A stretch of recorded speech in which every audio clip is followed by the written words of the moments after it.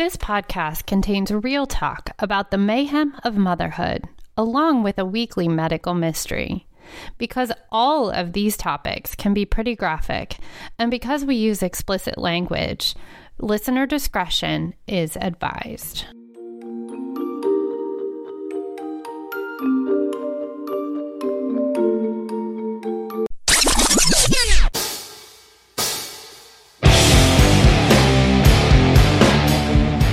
Welcome to the Motherhood, Mayhem, and Medical Mysteries podcast. On this show, we are not attempting to solve the major medical mysteries of the world or tell you how to raise your kids.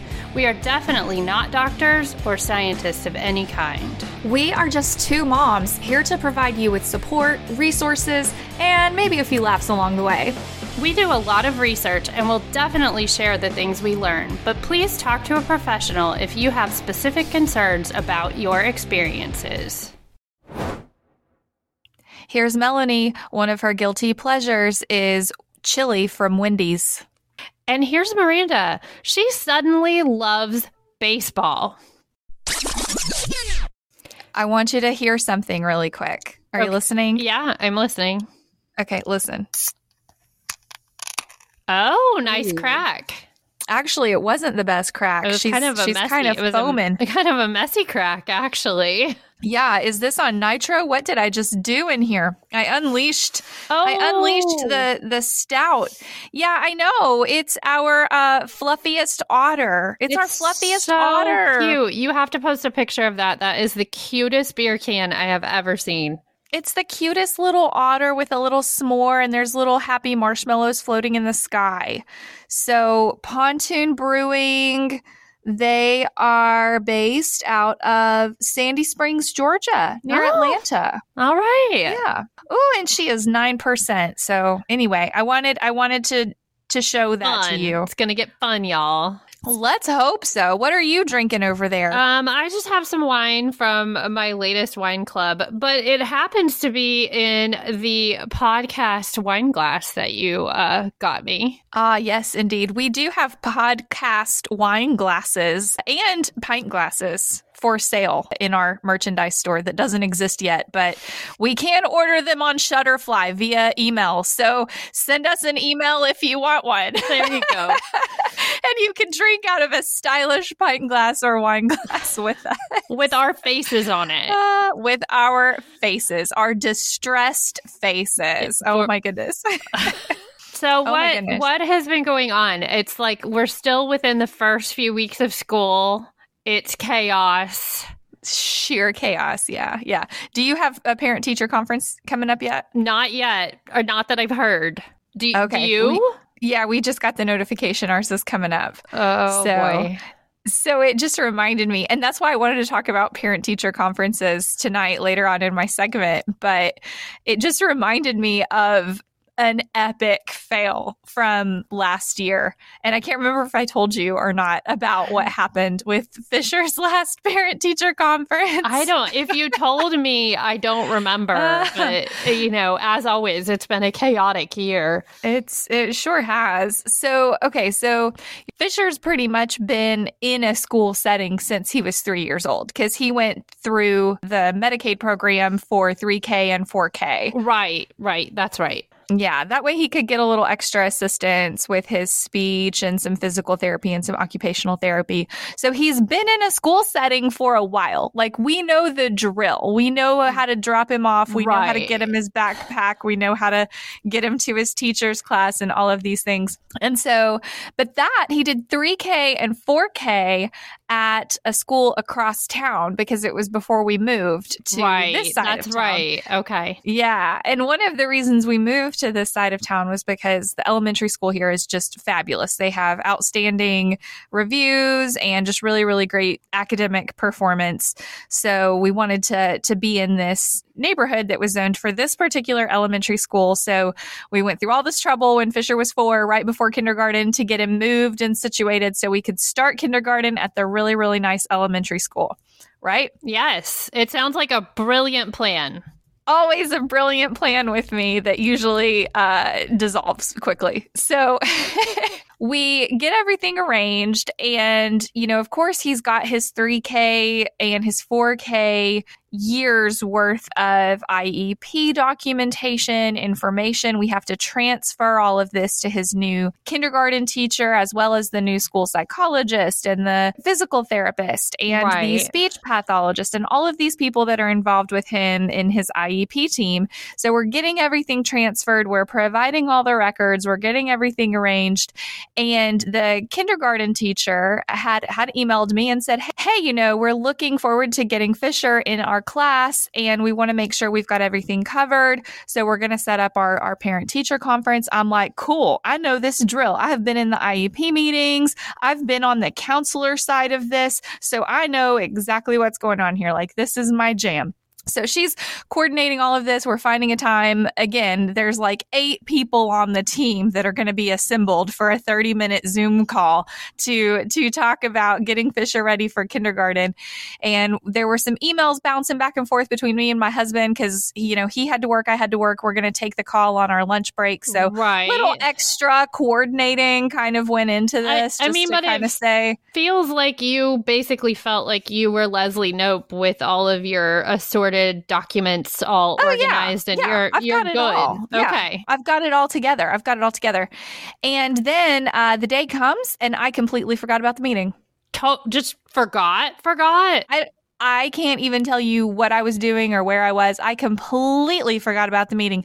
And next thing I know, and to make matters worse, so did my husband. Oh, no. I was going to say, so he looks like the most responsible father, but no, I'm telling you, I don't know, like Mercury was in retrograde or something, because that is not typical of me and Brad at all. And I mean, we've been through this drill. Like, we did it for 3K. We did it for 4K. Like, we're ready to do it. We're trying to make this good impression on the new nice school and the new great kindergarten teacher and this new team.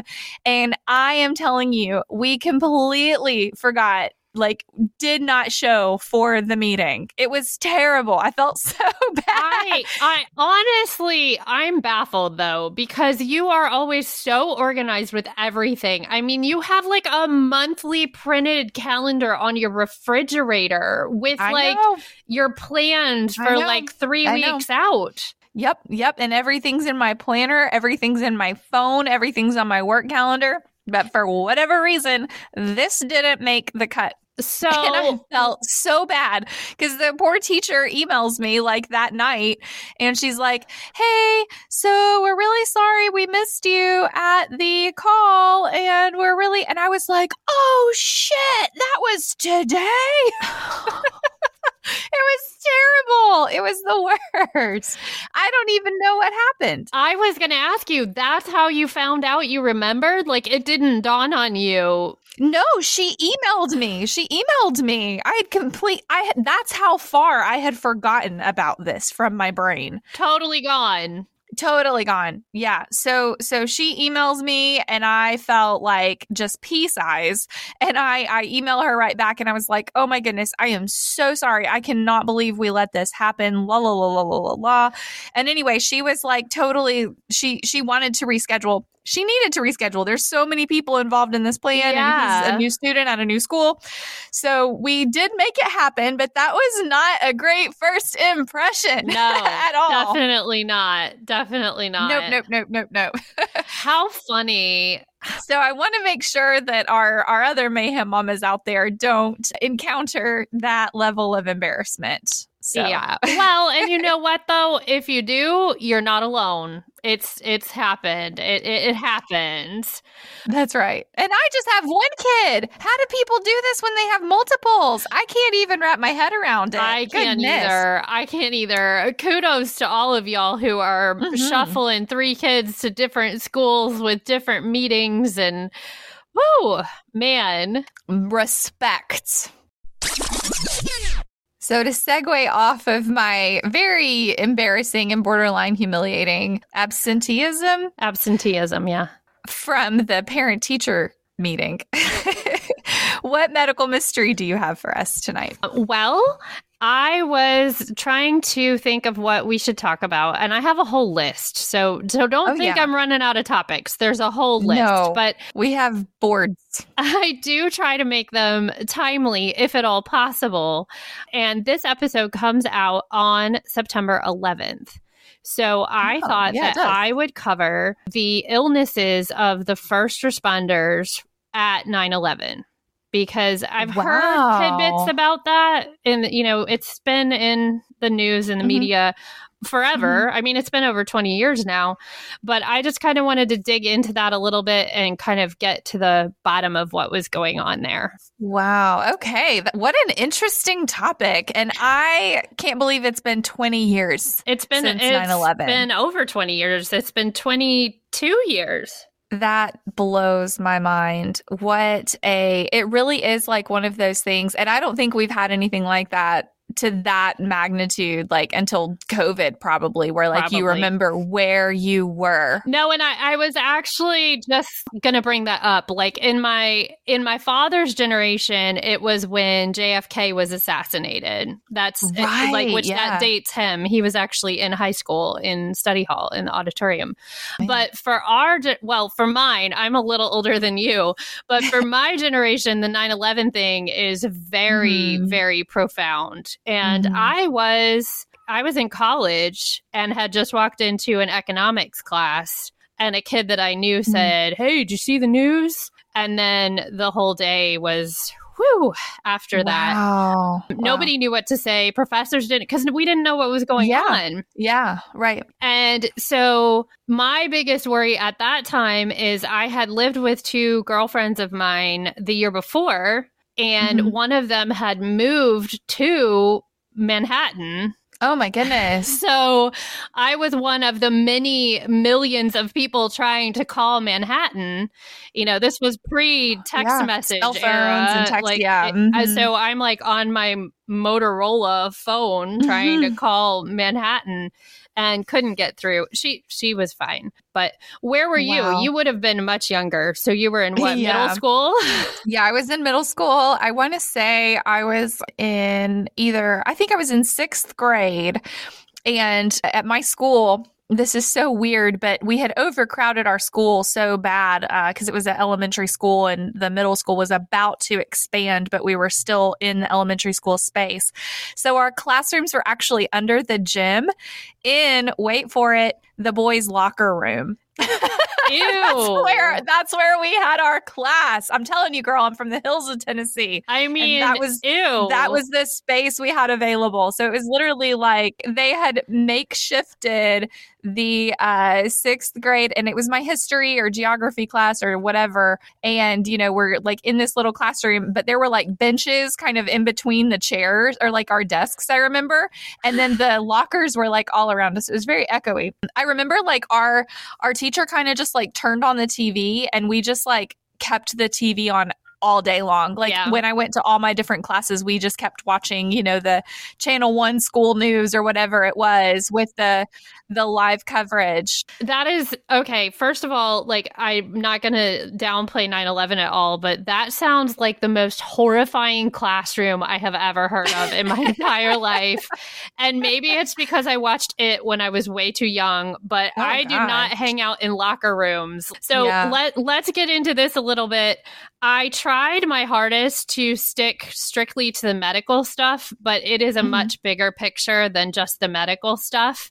So this is going to be a broad overview of what all went down. I'm going to start with a quote by a gentleman named John Feal. That's Feal. He will come up later in our spotlight. He said, "Most Americans just think that 2 buildings came down that day and innocent lives were lost to senseless violence. And that did happen. But many don't know that tens of thousands of people got sick, and many have died since from their illnesses contracted at Ground Zero." So I thought that was like fair point. It was a very tragic event on its own, but it's a whole lot more than that. So we're going to talk a little bit about how all this went down. There are many critics that assert that government officials, and they named names, all downplayed the extreme health risks in the area and rushed to reopen the area around Ground Zero, even though it posed a grave and immediate health risk to first responders. I did a bit of research on this, but it seems like it was very commonly known that, I mean, it's kind of common sense. This isn't a safe area for people to be. White House officials actually informed the head of the EPA that they expected the financial district, which is very near Ground Zero, to reopen on September 14th. Just 3 days later. 3 days later. When she was first told that, she replied that that would be extremely cumbersome and nearly impossible because the EPA was still trying to judge the health situation and whether or not it would be safe to allow people in that area. The EPA was pressured, as was Giuliani, to provide reassurances that it was healthy in order to reopen Wall Street.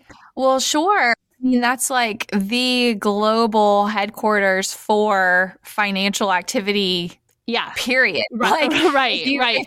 If the financial district in New York City is not up and running and churning, I mean, that's huge for the global economy. Correct. So I'm sure they were under a lot of pressure. Put that stamp of approval and say, go back to work. And, you know, it's not like back then they had the technology that we do now where they could deploy folks out. Right. And, you know, people could work remotely. They didn't have that. People had to go punch the clock and, you know, they had to go into that boardroom or that big like area like on Ferris Bueller's Day Off where they're like through the glass with their hands like throwing the signs. With all the TV screens everywhere. They had to be in that room from Ferris Bueller's Day Off. They couldn't just go to the house and work in their recliners. No, they definitely couldn't. And I mean, I'm not trying to say that it wasn't an important thing. It absolutely was.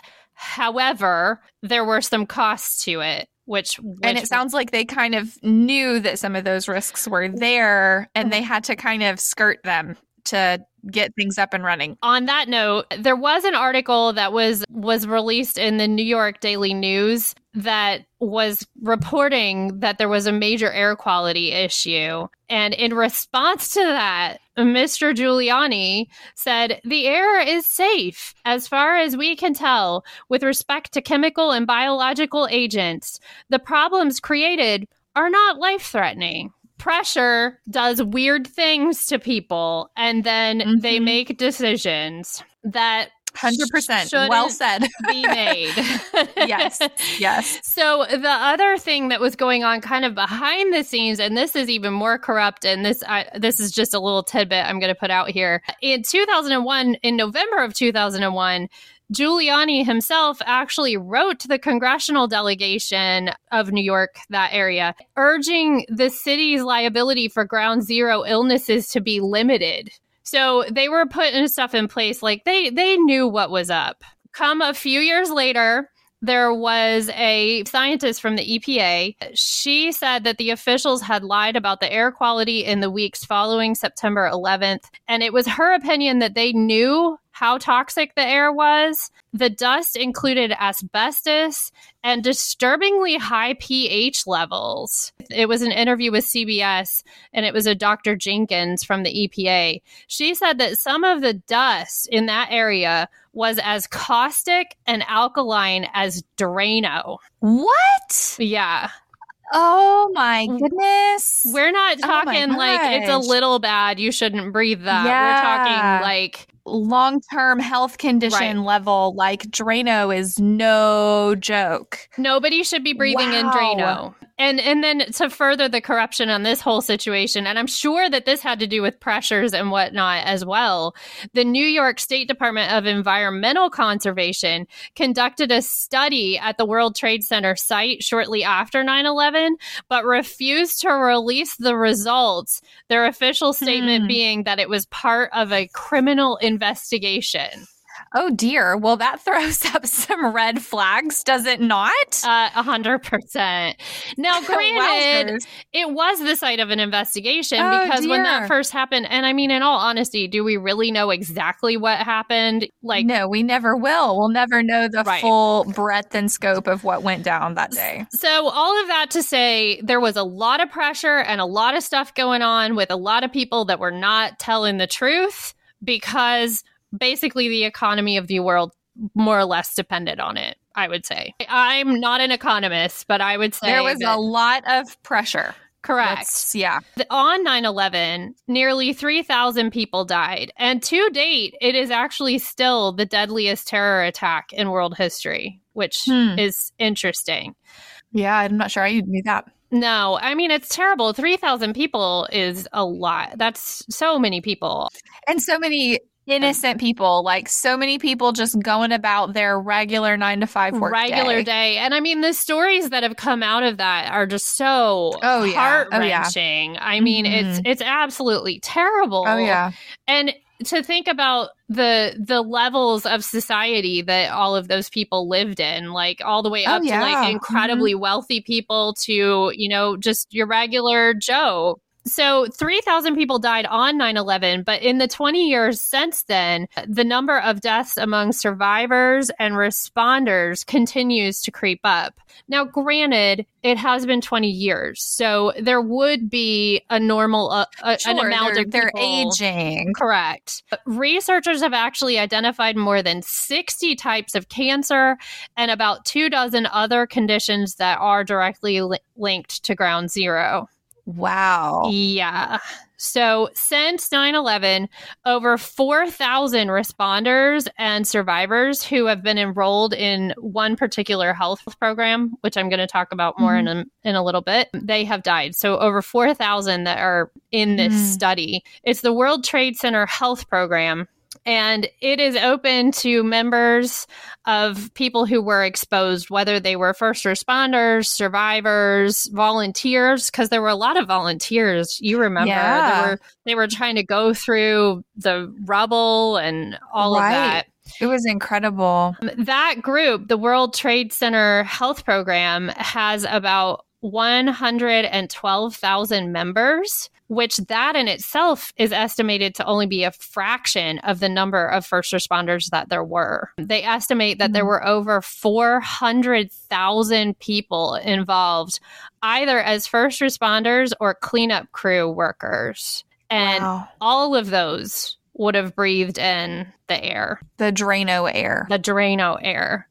So about 74% of the people that are enrolled in the health program that I mentioned have been diagnosed with at least one physical or mental health condition that's directly linked to 9/11 exposure. And about 20% of those have cancer and 28% of those have mental health conditions. What was the cancer rate? It was 20% of the people that are in that program, the World Trade Center Health Program, about 20%. And 28 with mental health. Yes. So what conditions, you might ask? Because I was curious. That was actually the original intent of my research, was just to figure out the conditions. But it's such a bigger picture of a story. Yeah, you can't cut out the first part. At least I don't think so. So the last really, really big study, I mean, there's some ongoing stuff, but there was a very large comprehensive study that was completed in 2017. And they found that the following conditions have been linked to the 9/11 folks, the first responders and cleanup crew. Rhinosinusitis, which is an inflammation of your nasal passages, but it doesn't go away. Like these people still have it, and it's 22 years later. Gastroesophageal reflux disease, so GERD. GERD. Ooh, that's a bad one. You and I both had that, both real bad while we were pregnant. That's miserable. A bad one. Yeah, it's not a fun thing to live with at all. Asthma, sleep apnea, cancer, PTSD, respiratory disease, COPD, depression, and a number of anxiety disorders.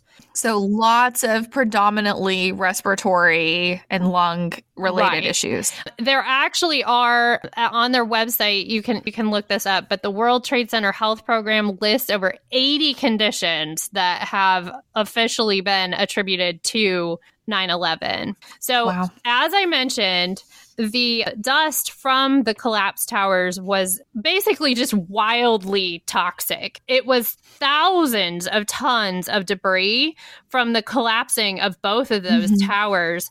And most of it was pulverized concrete, which concrete is made up of a lot of different substances, more than 2,500 contaminants in pulverized concrete. So it's not something that you're ever supposed to breathe in. There were also, of course, asbestos, because it was an older building. So there's asbestos in a lot of things, and lead and mercury. There were traceable amounts of lead and mercury, all in the debris and the air and all of that. That can cause a lot of, issues. And another thing about concrete, this is random, but I just learned it recently. A lot of coal ash is actually used and recaptured to make concrete. That makes sense. And that's not great for you either, right? Right? No. Mm-mm. There was also, I'm talking all about like the air quality from the collapsed towers and all of that.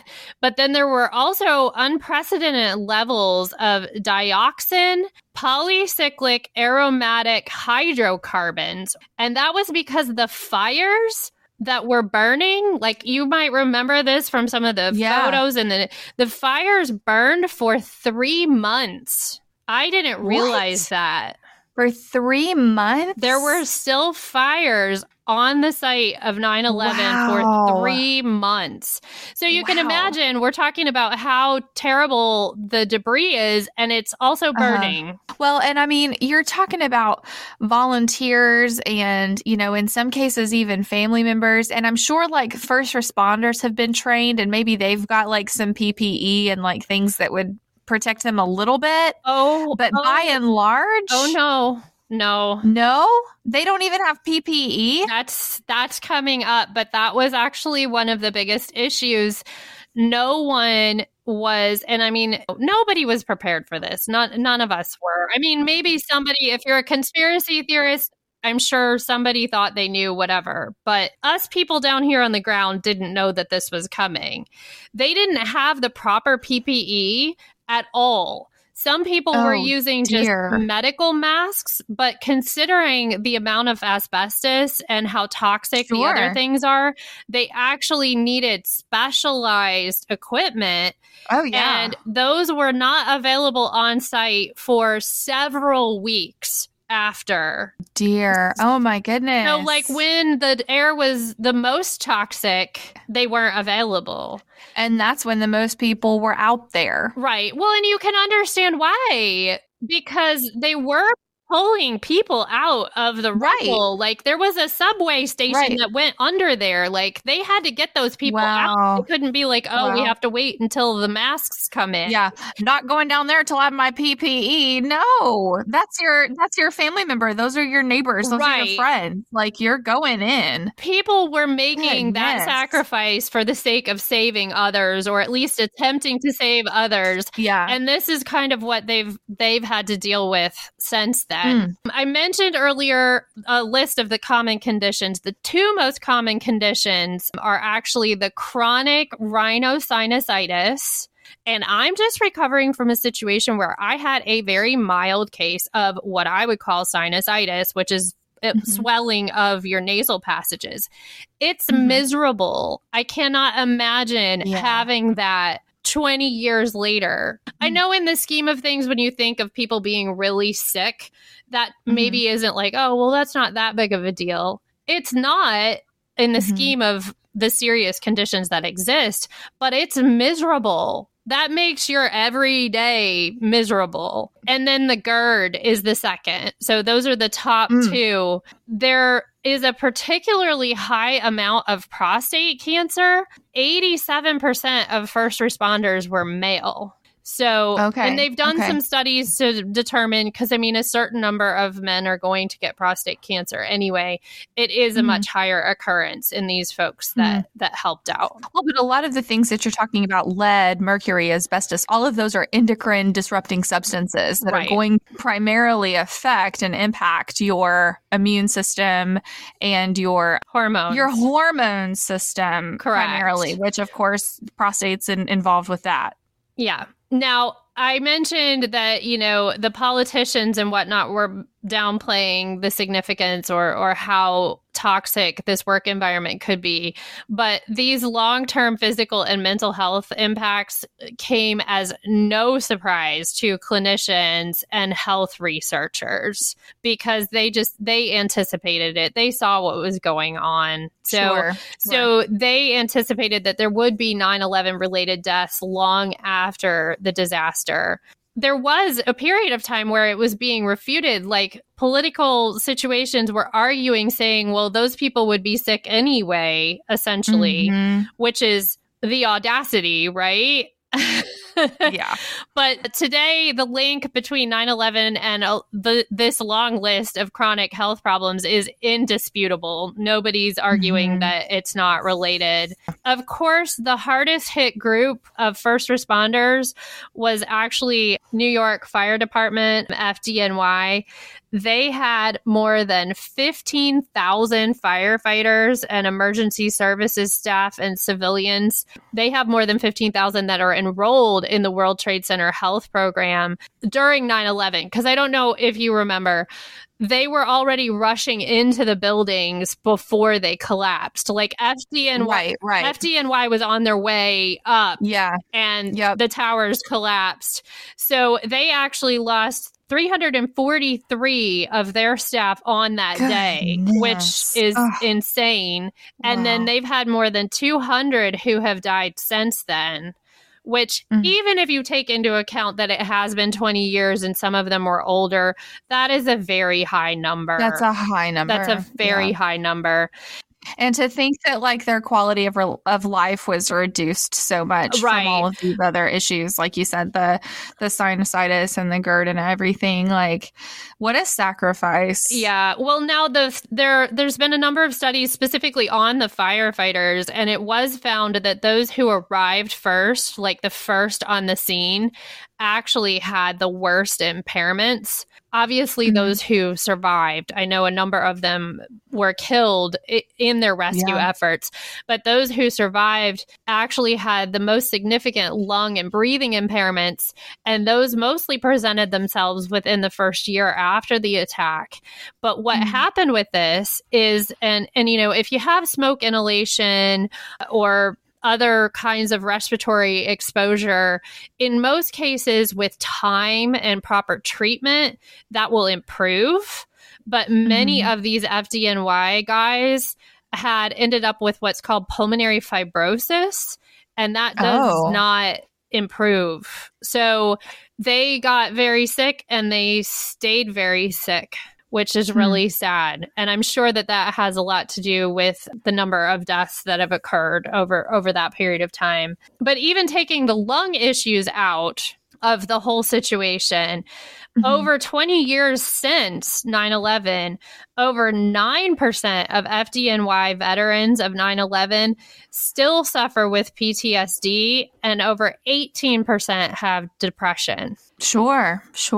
And I mean, that's just a staggering amount of people to still be struggling. But if you think about it, those types of organizations, people are a team and they work together, and they lost over 300 guys all in one day. That's their brothers. That's their family. So it's really, really tragic. Goodness what gracious. Layered on that has made it more tragic is all of the controversy and nonsense that has occurred since then. Yeah. I didn't go into a whole lot of that, but I did want to mention one thing. There was a film by Michael Moore, which we all know Michael Moore makes he was the Bowling for Columbine guy. He makes kind of oddball documentaries, but there was in his documentary, which is about the healthcare system in the US, which this came out some time ago, but it's called Sicko. He actually interviewed and talked with a group of 9/11 rescue workers and volunteers who, they volunteered and were helping, but they were denied treatment. Like they were denied that, like they didn't qualify for whatever programs were out there. And in that movie, which this is absolutely crazy, him and a whole bunch of them are traveling from Miami to Cuba in order to get the free medical care that Cuba was providing to detainees at Guantanamo Bay at the time. Which, I mean, obviously he did this to spotlight what's going on. Like, that's crazy. Yeah. We have had some serious issues about this, and there's been lots of back and forth and lots of celebrities involved. I would say probably the most involved is Jon Stewart. He, it was after The Daily Show. That's right. He has been in front of Congress arguing and has some really brilliant things. If you all are interested in any more information on this, look into any of the stuff that he's written or interviews with him about this.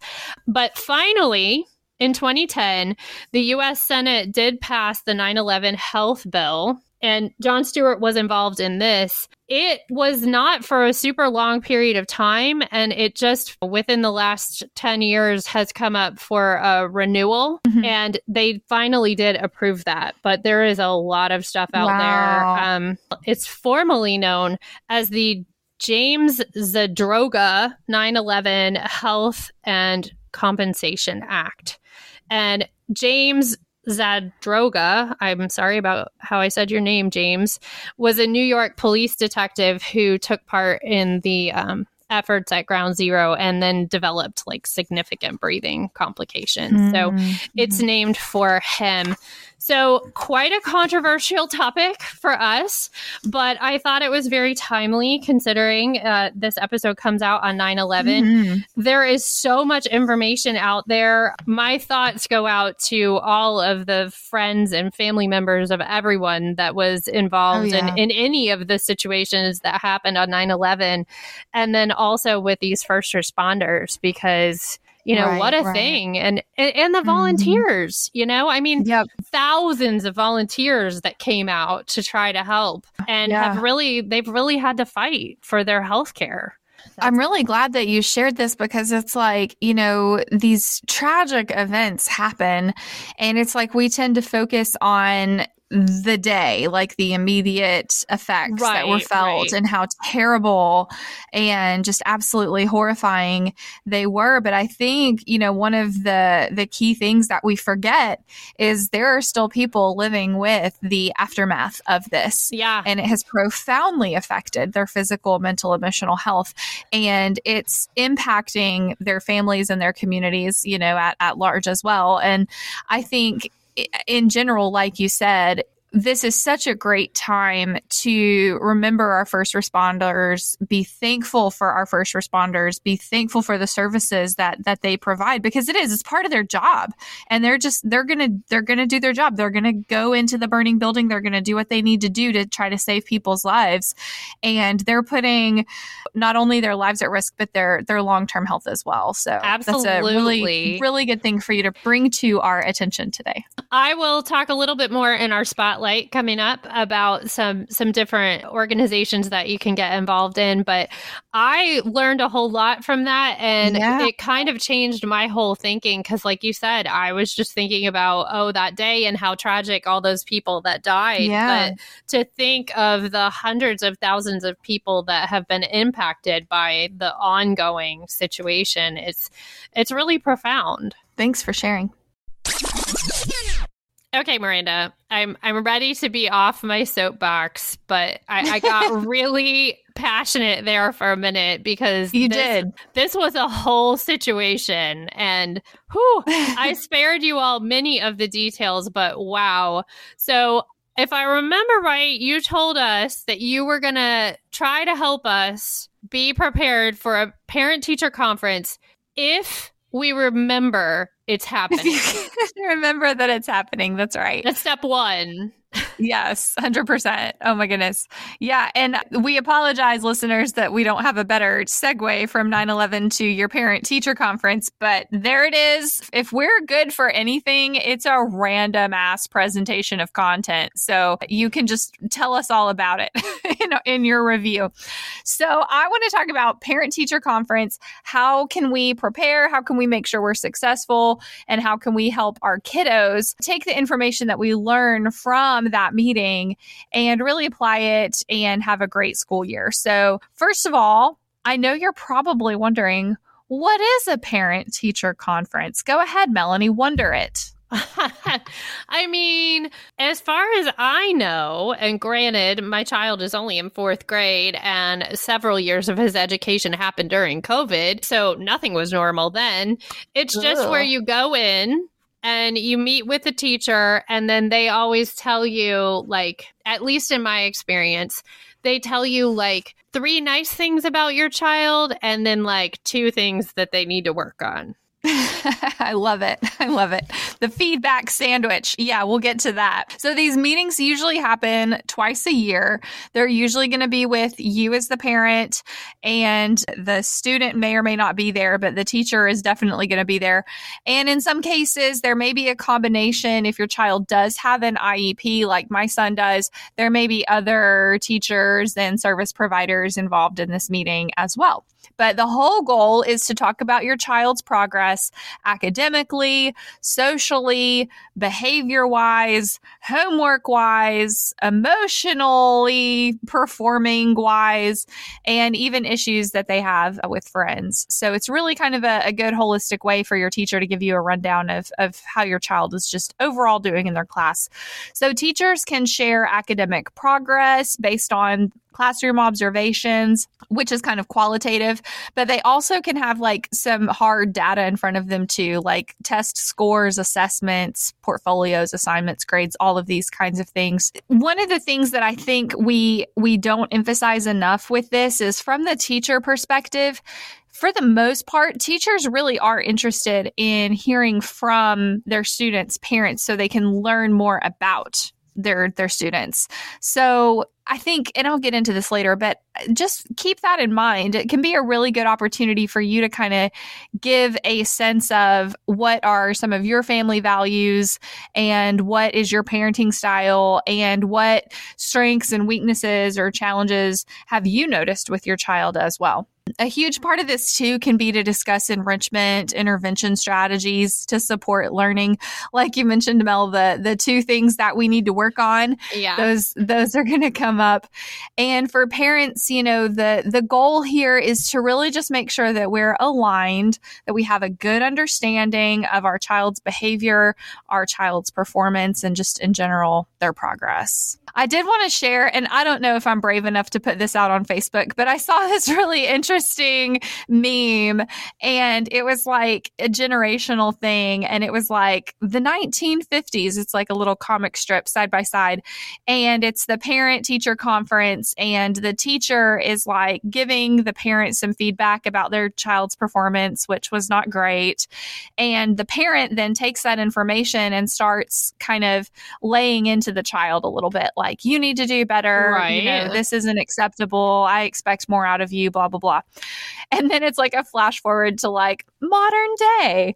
And the teacher's giving the same feedback to the parent, like, oh, you know, your child needs to make this kind of improvement, blah, blah, blah. And the parent is now yelling and kind of fussing at the teacher. And, you know, I expect more out of you and it's your fault they're falling behind in all of this. Yes. Anybody who has any friends that are in education, that is a very accurate, in many situations, that's very accurate. Yeah. And I mean, I hate that. And, you know, I have family members who are teachers, and I have a lot of friends who are teachers or have been teachers. And ultimately, your child's teacher wants your child to succeed just as much as you do. But that can't happen without this alignment and this acknowledgement that we all are a team. We all need to work together from whatever vantage point or playing field we're on. So again, just have that emphasis of alignment. And I think there certainly are some generational things at play. For sure. Okay, so first of all, I want to share I am not alone in missing one of these important meetings, and maybe some of our other Mayhem Mamas have done this too, but the U.S. Department of Education actually did a study back in 2008, and they found that more than 1 in 5 parents reported that they don't regularly attend these meetings. Oh, you're not alone at all. I'm not alone. That's like 20%. You just didn't want to be on that team. I had to make sure I had that stat in there just for my own, just to make myself feel better. But really, this isn't great because, again, when we think about alignment, we want to make sure we're on the same page with our teachers. We want to make sure we're giving our kids the best chance that they have to be successful, the best support that we can give them. And I am sure that teachers get super frustrated when parents don't show up because there's a lot of prep work that teachers put into these meetings too. They, for the most part, will have a lot of training around this. They'll have agendas put together. They've already had some basic information that they've pulled. And truthfully, I think most of them are probably excited to talk about your kid with you. And so it's probably a good thing to show up. Yeah, definitely. But I mean, like most especially don't make the appointment and then not keep it. Yeah, that's probably the worst thing that you could do. Case in point right here. Yeah, I do think that that's a common problem, though, in all aspects of education right now, because even a month or so ago when we had Jonah's open house, that teacher had put together a folder for every child, and we were there towards the end of it, and she still had half the folders on desks. Oh, wow. I bet that's a big struggle that teachers have. Yeah. And again, I'm sure they want to share this information. They want to get you in the loop and give you this information, but they can't do that if you don't show up. We need to really try to make this a priority. And along those same lines, speaking of showing up, I do want to mention there's a lot of special situations around this. If you are a divorced parent, if you are a single parent, if you are a guardian or a foster parent, there can be a lot of considerations for separate conferences, separate meetings, things like this. And just make sure that you talk with your child's teacher ahead of time about your preferences so that they can accommodate. They'll be more than happy to accommodate you however you can, but wherever possible, again, I think it's important to try to maximize alignment between you and other parenting partners or co-parents or whoever else is going to be involved so that you can make some positive progress around the results of the meeting. Another key point to keep in mind is that your child's teacher most likely has to meet with every single parent in like one day or like 2 or 3 days tops. Yeah. And that's a lot. That's a lot. Just imagine if you were the teacher and you had like 18 different parents you had to meet with and go over this level of detail information. And usually you're only going to have like 10 or 15 minutes with the teacher anyway. So you've got to be really mindful of that time slot. You've got to be focused with that. Try to make sure you're maximizing the best conversation and strategies that you can around helping your kiddo. Don't be rambling on and on and on, which is probably something that I would do. And just know that like if something comes up, you can ask for another meeting at a later time if there's more you need to unpack and discuss. That's a good point. So remember, this is not a 2-hour discussion on your child. Have your things to say, but speak smartly, not lengthy. Right. It's kind of like going to the doctor. You've got this much time with the doctor, got to make sure you get it all in there and that you've made the best of that small slot of time and that you're respectful because there's another parent waiting in the hallway to come in behind you and they want to get on with their day as well. So typically what's going to happen at these meetings, if you've never been to one before, is that the teacher's probably going to have some examples of your child's schoolwork. They may have some test scores, again, some quantitative information and some qualitative information. They'll share observations of your child's class participation, any concerns that they have around their social growth or performance, all those things we kind of mentioned earlier. And again, you've got about maybe 10 or 15 minutes to get all of that out. So what can we do to make sure we get the best out of our conference? That's what we want to talk about. Yes, tell us. Tip number 1, hold up finger number 1, Melanie. Show up. Yeah. I was just going to say, go. Make sure you go, make sure you show up. That's step number one. If you can at least get in the door, the teacher's going to do most of the work for you, but you just showing up and being present and willing to participate in the conversation shows a huge amount of proactiveness and involvement around your child's success. So make sure you go. All right. Tip number 2, have some questions ready. Make sure you prepare some questions ahead of time, anything that you're confused or concerned about. I know for me, a lot of the questions that I had were really around like specials and kind of what classes Fisher is going to for kind of like an elective time. Because the other thing that I learned with that is if he is going to work with a speech therapist or the occupational therapist or whomever, they're typically going to pull him out of those electives. So I was kind of interested to know, okay, is he going to be missing like music or art, or is he going to be missing Spanish, and just kind of getting a sense of like what he would be getting. And fortunately, I don't think he ever missed a PE class, and my son's got a lot of energy he needs to get out. So that was good.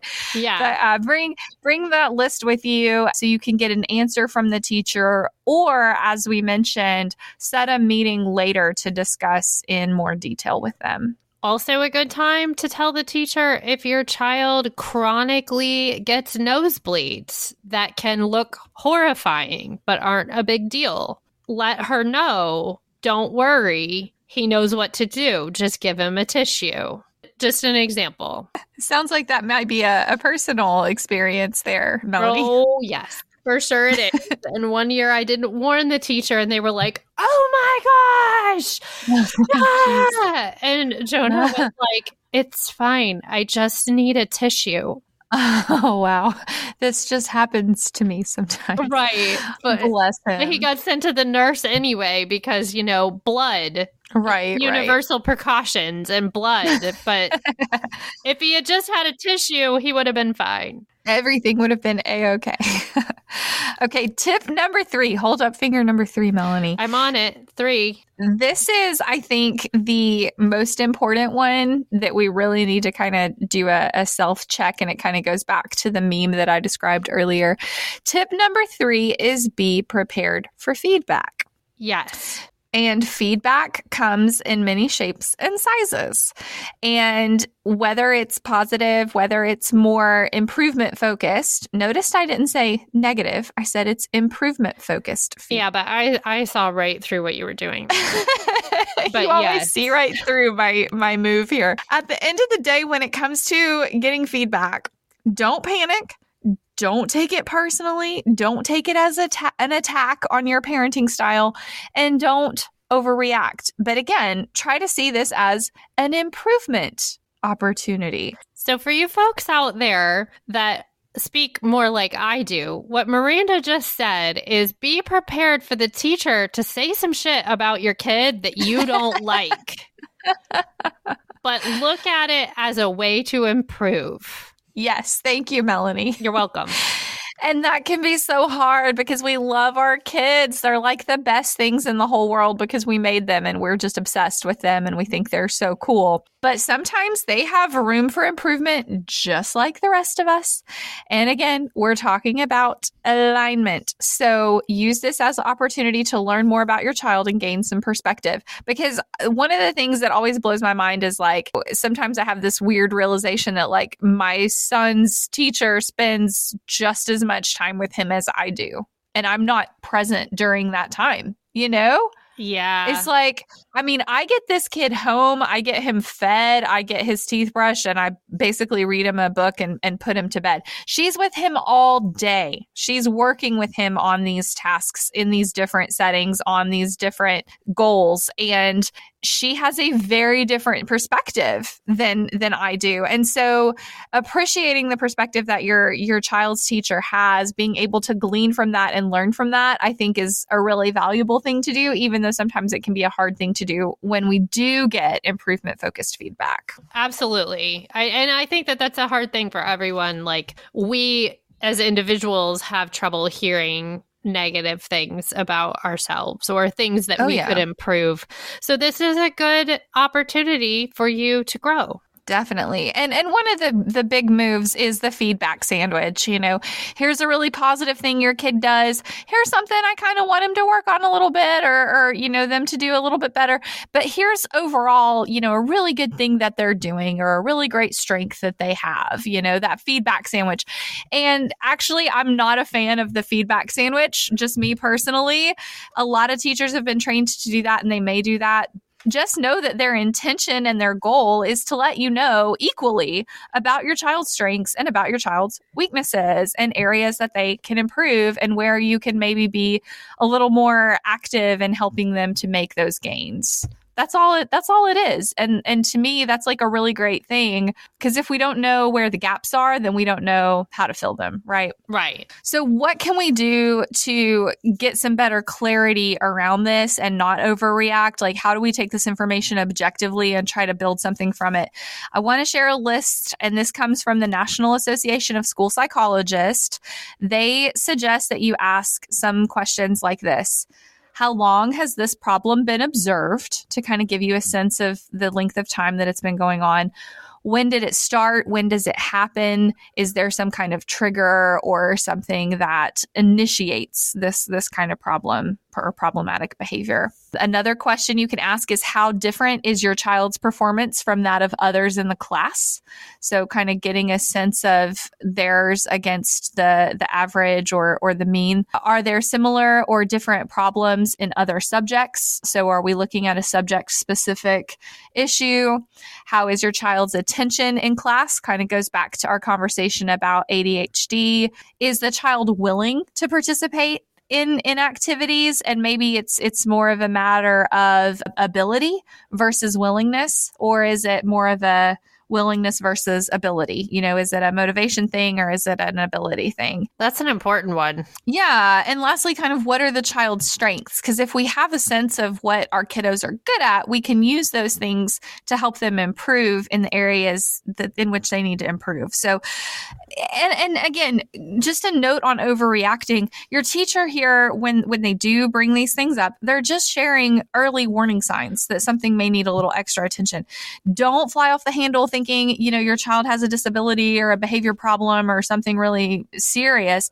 It's just a warning sign. And again, your child's teacher went to school to do this, and they've probably been doing it for a while, and they've seen a lot more kids than you have, in most cases. And so they kind of may know what they're talking about a little bit here. And so giving a healthy level of trust and trusting their expertise can be really beneficial. Absolutely. And if I could personally add, they're not necessarily saying that your child has a disability, but if they in fact do, be open to knowing about it so you can get them the accommodations and the assistance that they need. And I might be going off on a soapbox of mine, but I've worked in a counseling field that works with people who have disabilities for a lot of years. And one of the most challenging groups I see are these kids whose parents are unwilling to accept that they have limitations, because that sets, be open. We're all different. We all have strengths. We all have weaknesses, but let's do what we can to get our kids what they each individually need, no matter what that is. Exactly. And I can speak to this personally because it's a tough pill to swallow, like learning that your child is going to have some limitations and some things they're going to have to face. But the very best thing that you can do is lean into the resources and take advantage of those resources that are there so you can help your child be successful, even with the limitations that they may have. So, right. And keep in mind that your attitude towards it is going to be reflected by your child. Ooh, yes. And I think that a lot of people are so ego driven that they don't pay attention to how they're reacting to something, but know that your kid is going to react to how you're reacting to a situation. So you're modeling that behavior. 100%. And so if they're going to need some extra classes to work on their speech, don't be like, oh, you got to go to speech. Be like, this is so cool. They have a woman that's going to help you with some of the things that are hard for you. Right. That's very important. And I think we lose track of that as very busy parents. We tend to have that initial reaction. But give your reaction some thought before you let your kids see it. Great tip. That is so, let's do a whole episode on that one day. That's good stuff. All right. Tip number 4. I told you I wanted to spend some time on number 3, but number 4, we're here now. Develop that strategy for success. And one of the big problems that teachers see here is that parents don't know how to help their kids improve. And kind of like what you just said, sometimes egos get in the way. We may think we know best, blah, blah, blah, blah. And so it's hard sometimes for parents to ask for help and kind of be open-minded and willing to implement something. But I have to give my sister a shout out here because she, as a first-time parent of, one little boy who's awesome. I remember one year, she went to school and she did get some of this more constructive feedback for her son and his performance. And she basically threw her hands up and said, look, I've never done this before.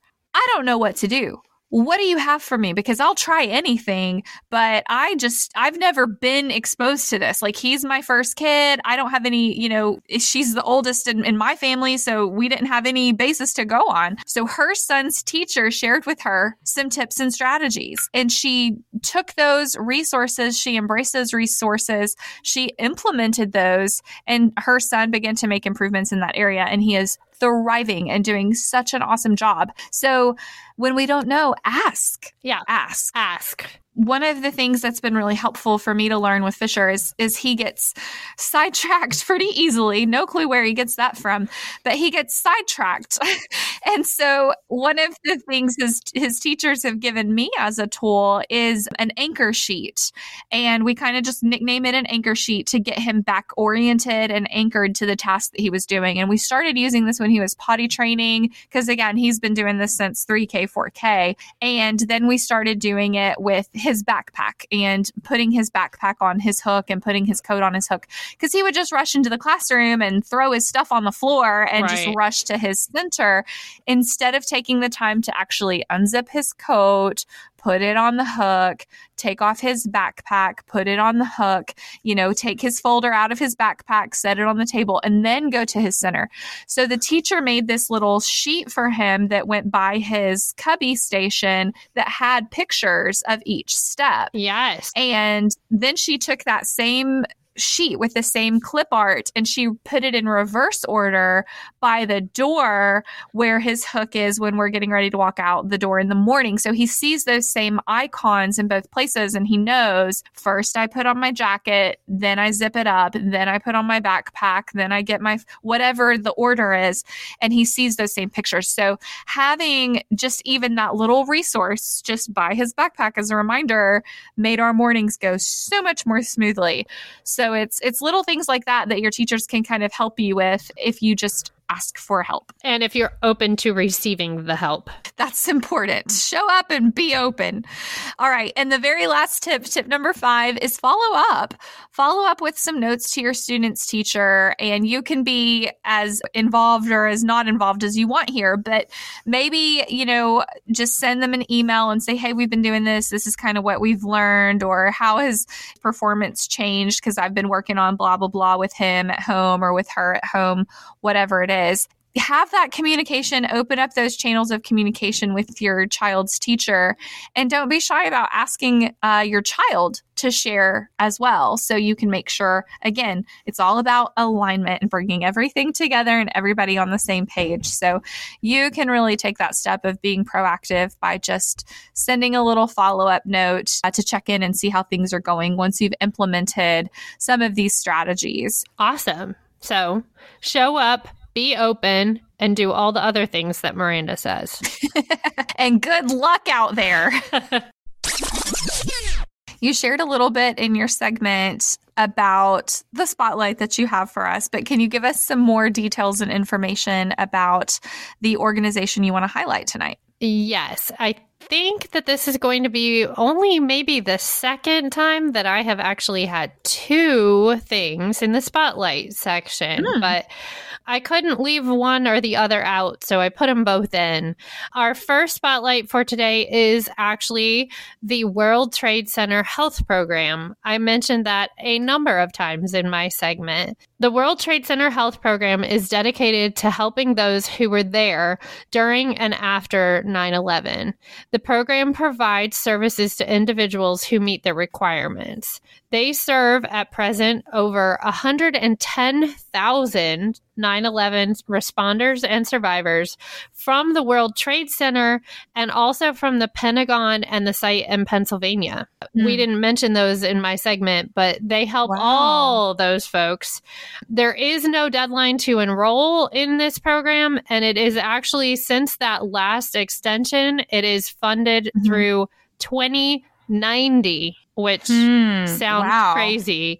But the website for this, if y'all want to look up some information, is www.cdc.gov/WTC. So that is a federal government program, but there's a whole lot of information on that website if y'all want to do some research on your own. The second spotlight for this week is actually the foundation that belongs to that gentleman that I read the quote from at the top of my segment. Yeah. You said you would come back to him. I did. His name was John Feal, F-E-A-L.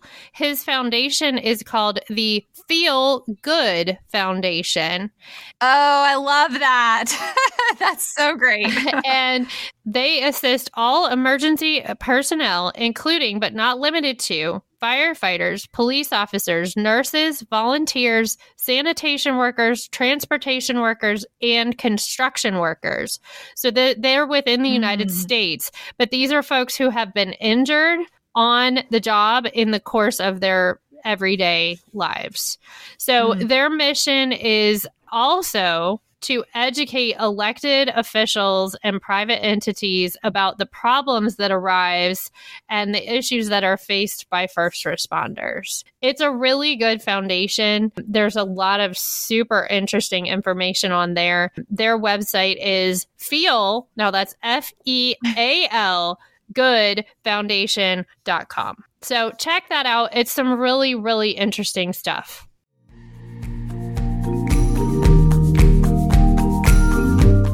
If you like what you hear from us, be sure to follow our show. And if you really like us, you can leave us a review on the podcast platform of your choice. We want to be friends with you. Connect with us on social media by following @Mother Mayhem Podcast or email us directly at mothermayhempodcast@gmail.com.